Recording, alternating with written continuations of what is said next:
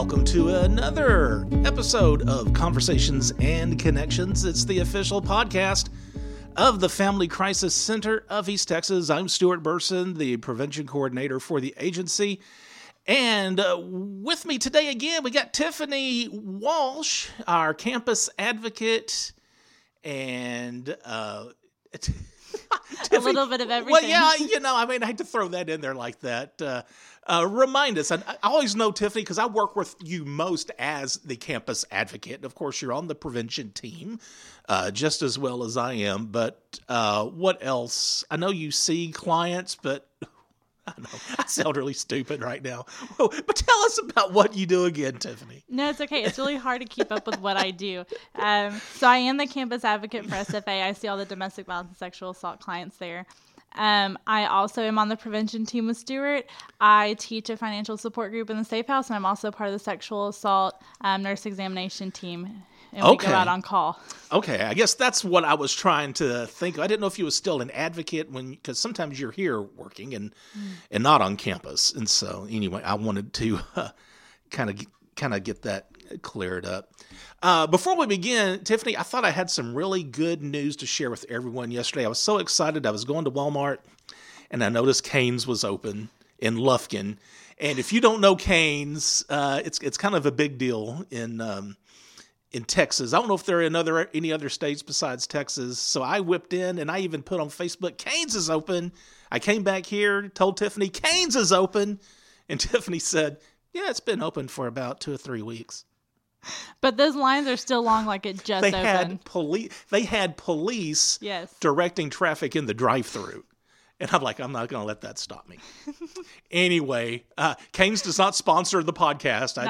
I just felt like I just was on a high thinking, hey, I'm going to tell everybody Cane's is finally open. And yeah, apparently I just missed the boat for a while. Well, today, Tiffany's back with us because one of the things that you did talk about, you do the financial, what do you call it?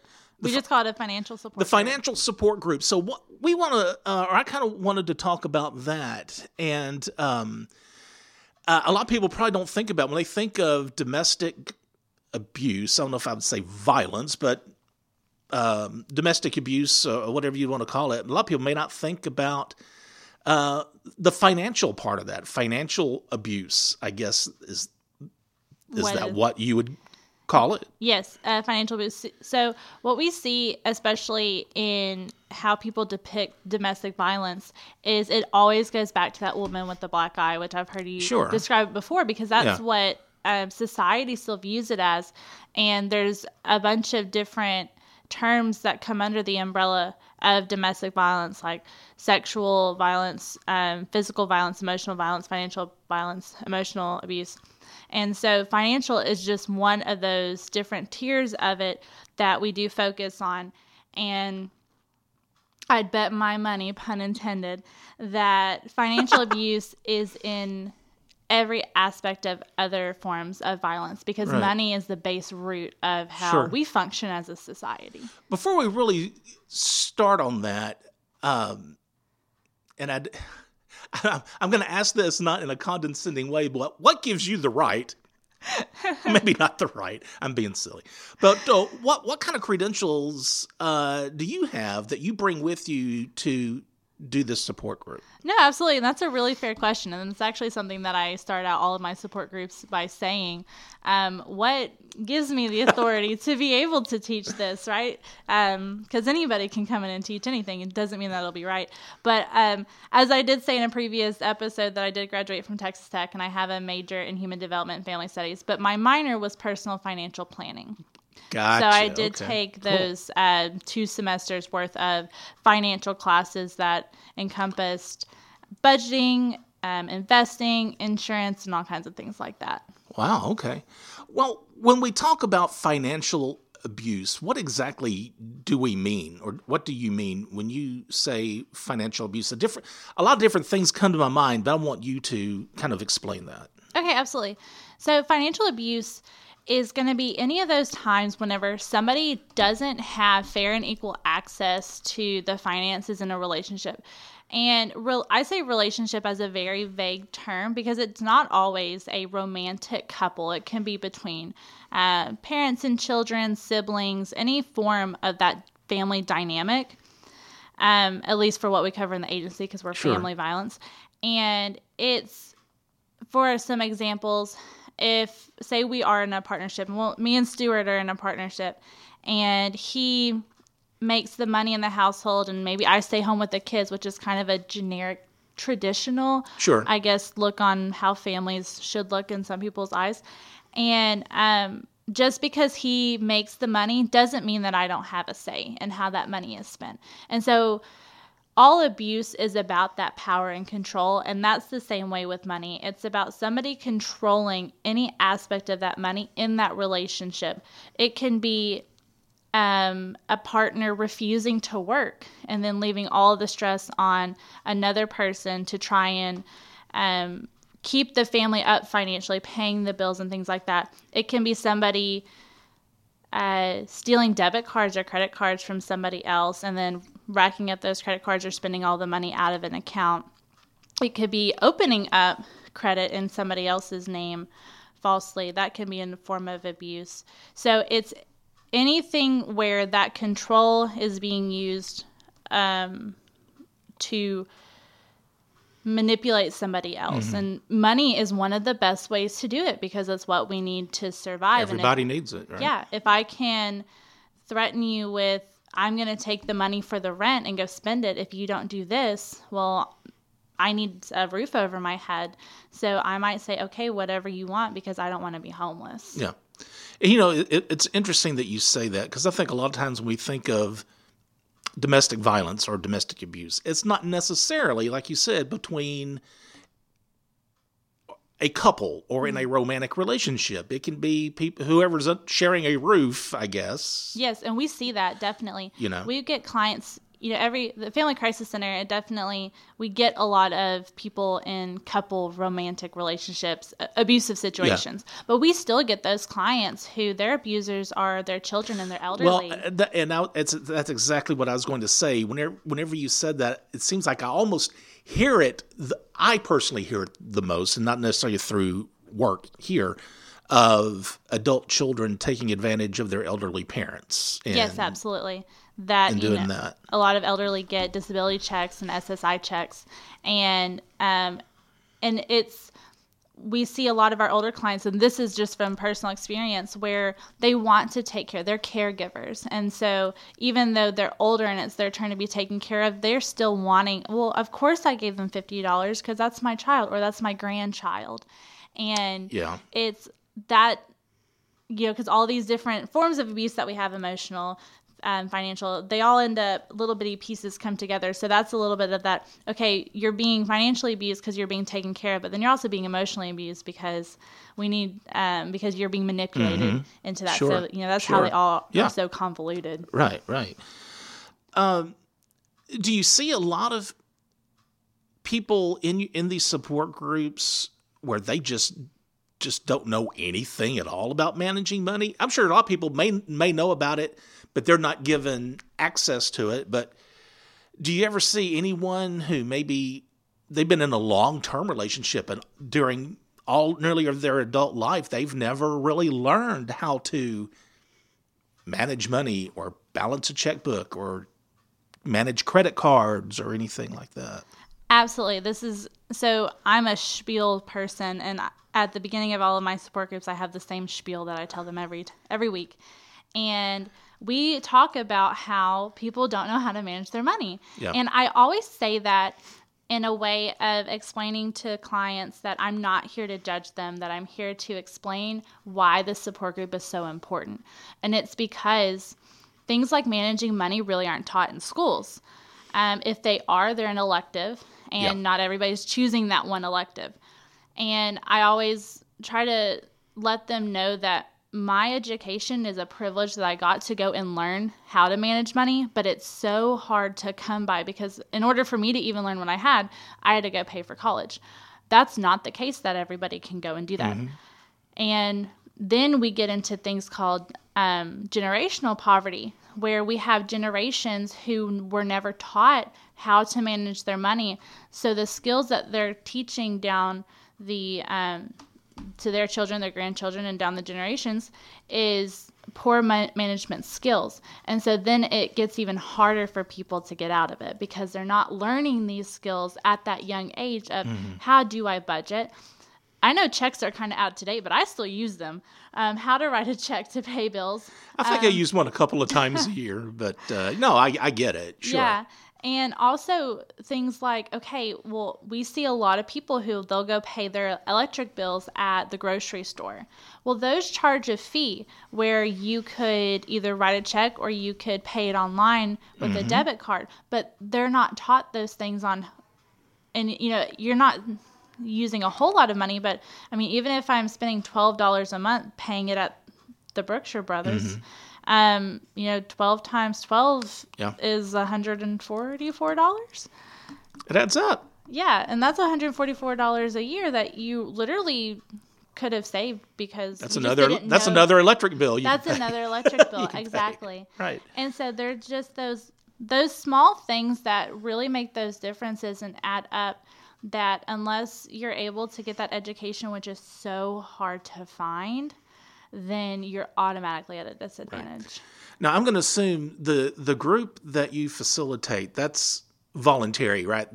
Do the residents, are they required to attend the group? Or? No, absolutely not. I walk, knock on everybody's door. I try to be as friendly as possible. And people be like, come to my support group. Well, and how's that received? Is it well attended every week? We have, for the most part, a pretty decent turnout. I've definitely had days where I've gone back there and I'm like, we're going to try a different day of the week. The mood might not be right. Yeah. But whenever people come, we have some of the most positive reactions.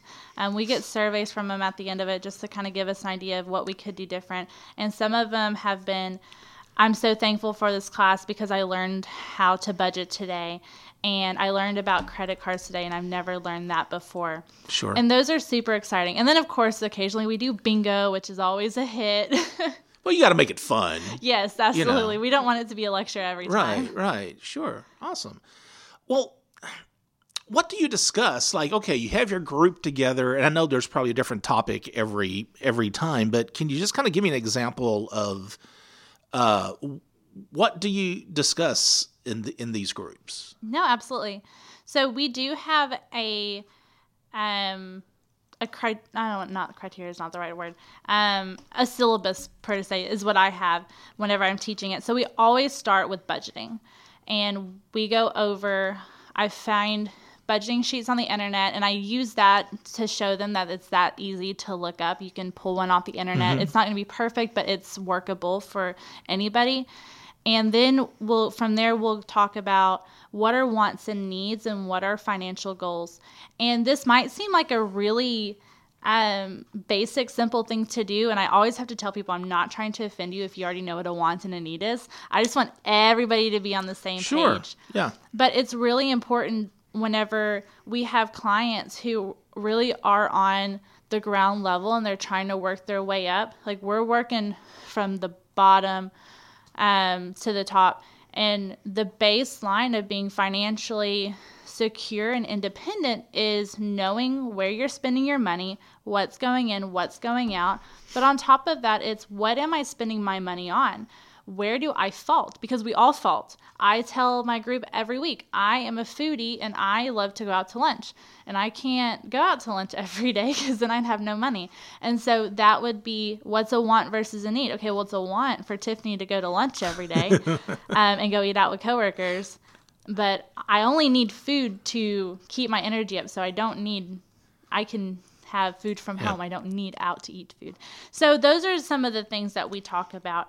Is that first lesson, it's always, what is that basic budgeting? What does that look like? And then from there, we're growing. And we're talking about grocery skills and how to properly shop at a grocery store and what to look out for and where to save money and where do marketing people position food. See, that's fascinating. I mean, and I struggle with that, because you think, okay, is I don't know. Is Green Giant, is High Top going to be, is just as good as Green Giant? And a lot of times, and I'm sure with difference in prices, you also got to look at, well, how much you're getting. Is this can bigger than this one, And it's one of those things where we always, and I'm extremely transparent with people, and I always say where I have things a little bit easier. So I don't have children, so I don't have the struggles of going into a grocery store with children. And I always acknowledge that, right? Because those are going to be a whole different ball game. Sure. And so that takes a lot more patience for those with kids. But there's a lot of, whenever you don't have anything and you're really trying to save that dollar, something as simple as grocery shopping is really, really important. Because you do have marketing people know what they're doing. They put the expensive brand items at your average eye level. So I'd say 5'3" to maybe 6 foot, those two centers in the middle, because that's where people are looking first. So you're going to have to look higher and lower to find the cheaper ones. And if you're not actively paying attention to that, then you might just grab the first thing that you see and you're spending a couple of extra dollars. And while that might not seem that big of a deal to somebody who's pretty financially stable, that's the difference between making it to not making it at the end of the month for somebody who is struggling to get back on their feet. Right. Well, something I found out is that Fruit Whirls are just as good as Fruit Loops. I love off-brand cereal. I'm just saying. I don't know. No, but I get it. That's something that you got to think about. And like again, I struggle with the off-brand, the store brand versus the name brand. Is it going to be just as good? And for the most part, I don't know. I think it is, but this isn't. We're not grocery talking today. We're not. Okay, so well, what made you decide to start the support group? What prompted you to think about doing that here? So this is actually gonna go way back when. I'm not gonna lie, and I promise what I'm about to say ties into what started the support group. But back before I even went to college, I thought about, okay, where did I want to work and what could I do? And that prompted me to, get my degree. If you want to work at the Family Crisis Center, human sciences is probably a good route to go. But I also was like, it'd be really cool to, if I get a job there one day, which is my goal, to introduce a support group. Because I like money. That's something that comes easy to me. And so I got my major and my minor based on what I thought the agency would like. So wait. So you thought of your degree based on the needs of the Family Crisis Center? Yes. Wow. Yes, I graduated. I'm from East Texas, more or less.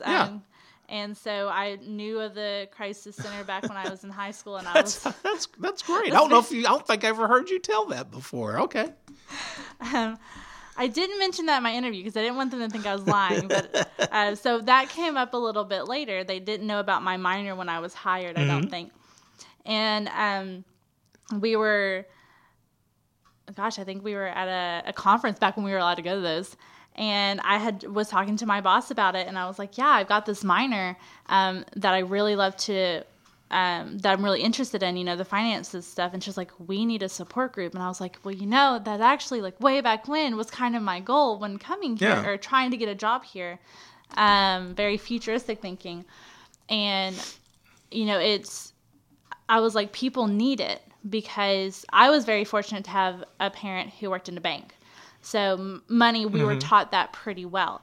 But I just knew of a lot of other people in my personal life who couldn't balance money to save their life, and they were just never taught. And I was like, I feel like that just comes so hand in hand with domestic violence and then poverty on top of that and things like that. And it's just something that I've always been super passionate about. And I knew that we didn't have something quite like a financial support group here. And it was like, there's my opportunity. And so I got the go ahead that night out in Austin at like 6 p.m. And so started it first thing Monday morning, and we had it cranked out the next week. We had our first support group. Awesome. Do you use a particular curriculum, or is this just stuff that you come up with? So originally when I started it back in, I want to say late September, early October 2019. So we just celebrated our year of the support group. Yay! We didn't have to follow any specific curriculum.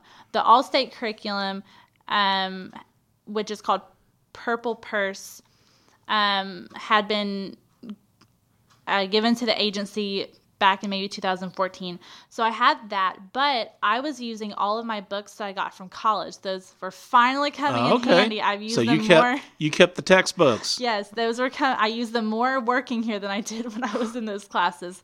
And so I was using those textbooks, gathering all of my information to site check myself to make sure I had sources.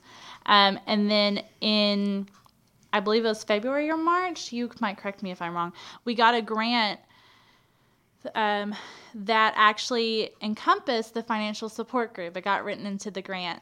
And with that came a different curriculum, which was actually the All-State Purple Purse. So one that we had already seen previously, that one was the curriculum that we were given.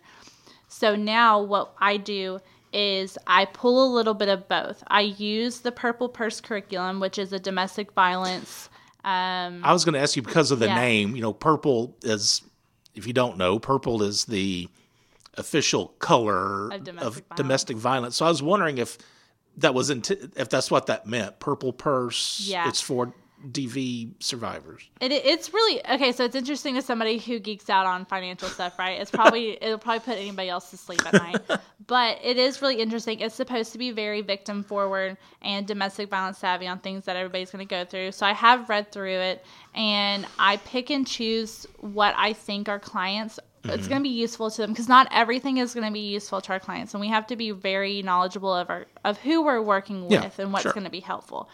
So I pull a little bit of both now. I pull from my textbooks and things that I feel with my experience they're going to receive best, and then I pull from our curriculum that our grant has us under.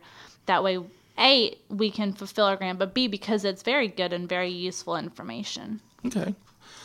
Is it all, do you ever bring in anyone from outside the agency as a guest speaker or presenter or anything, or is it just all Tiffany? So that is something that we were wanting to do pre-COVID, was especially around tax season. Yeah. So, sure.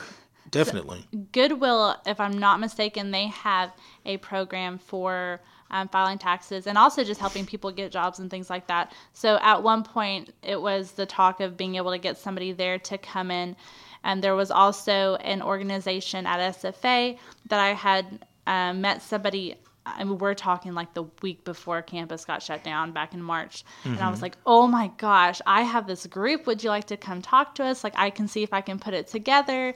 And then everything got shut down. Yeah. And so we're slowly working on rebuilding that. But it's definitely not anything we've had yet. But we're open to in the future. Because I think it's always great to have outside entities come in and bring their expertise in. Yeah.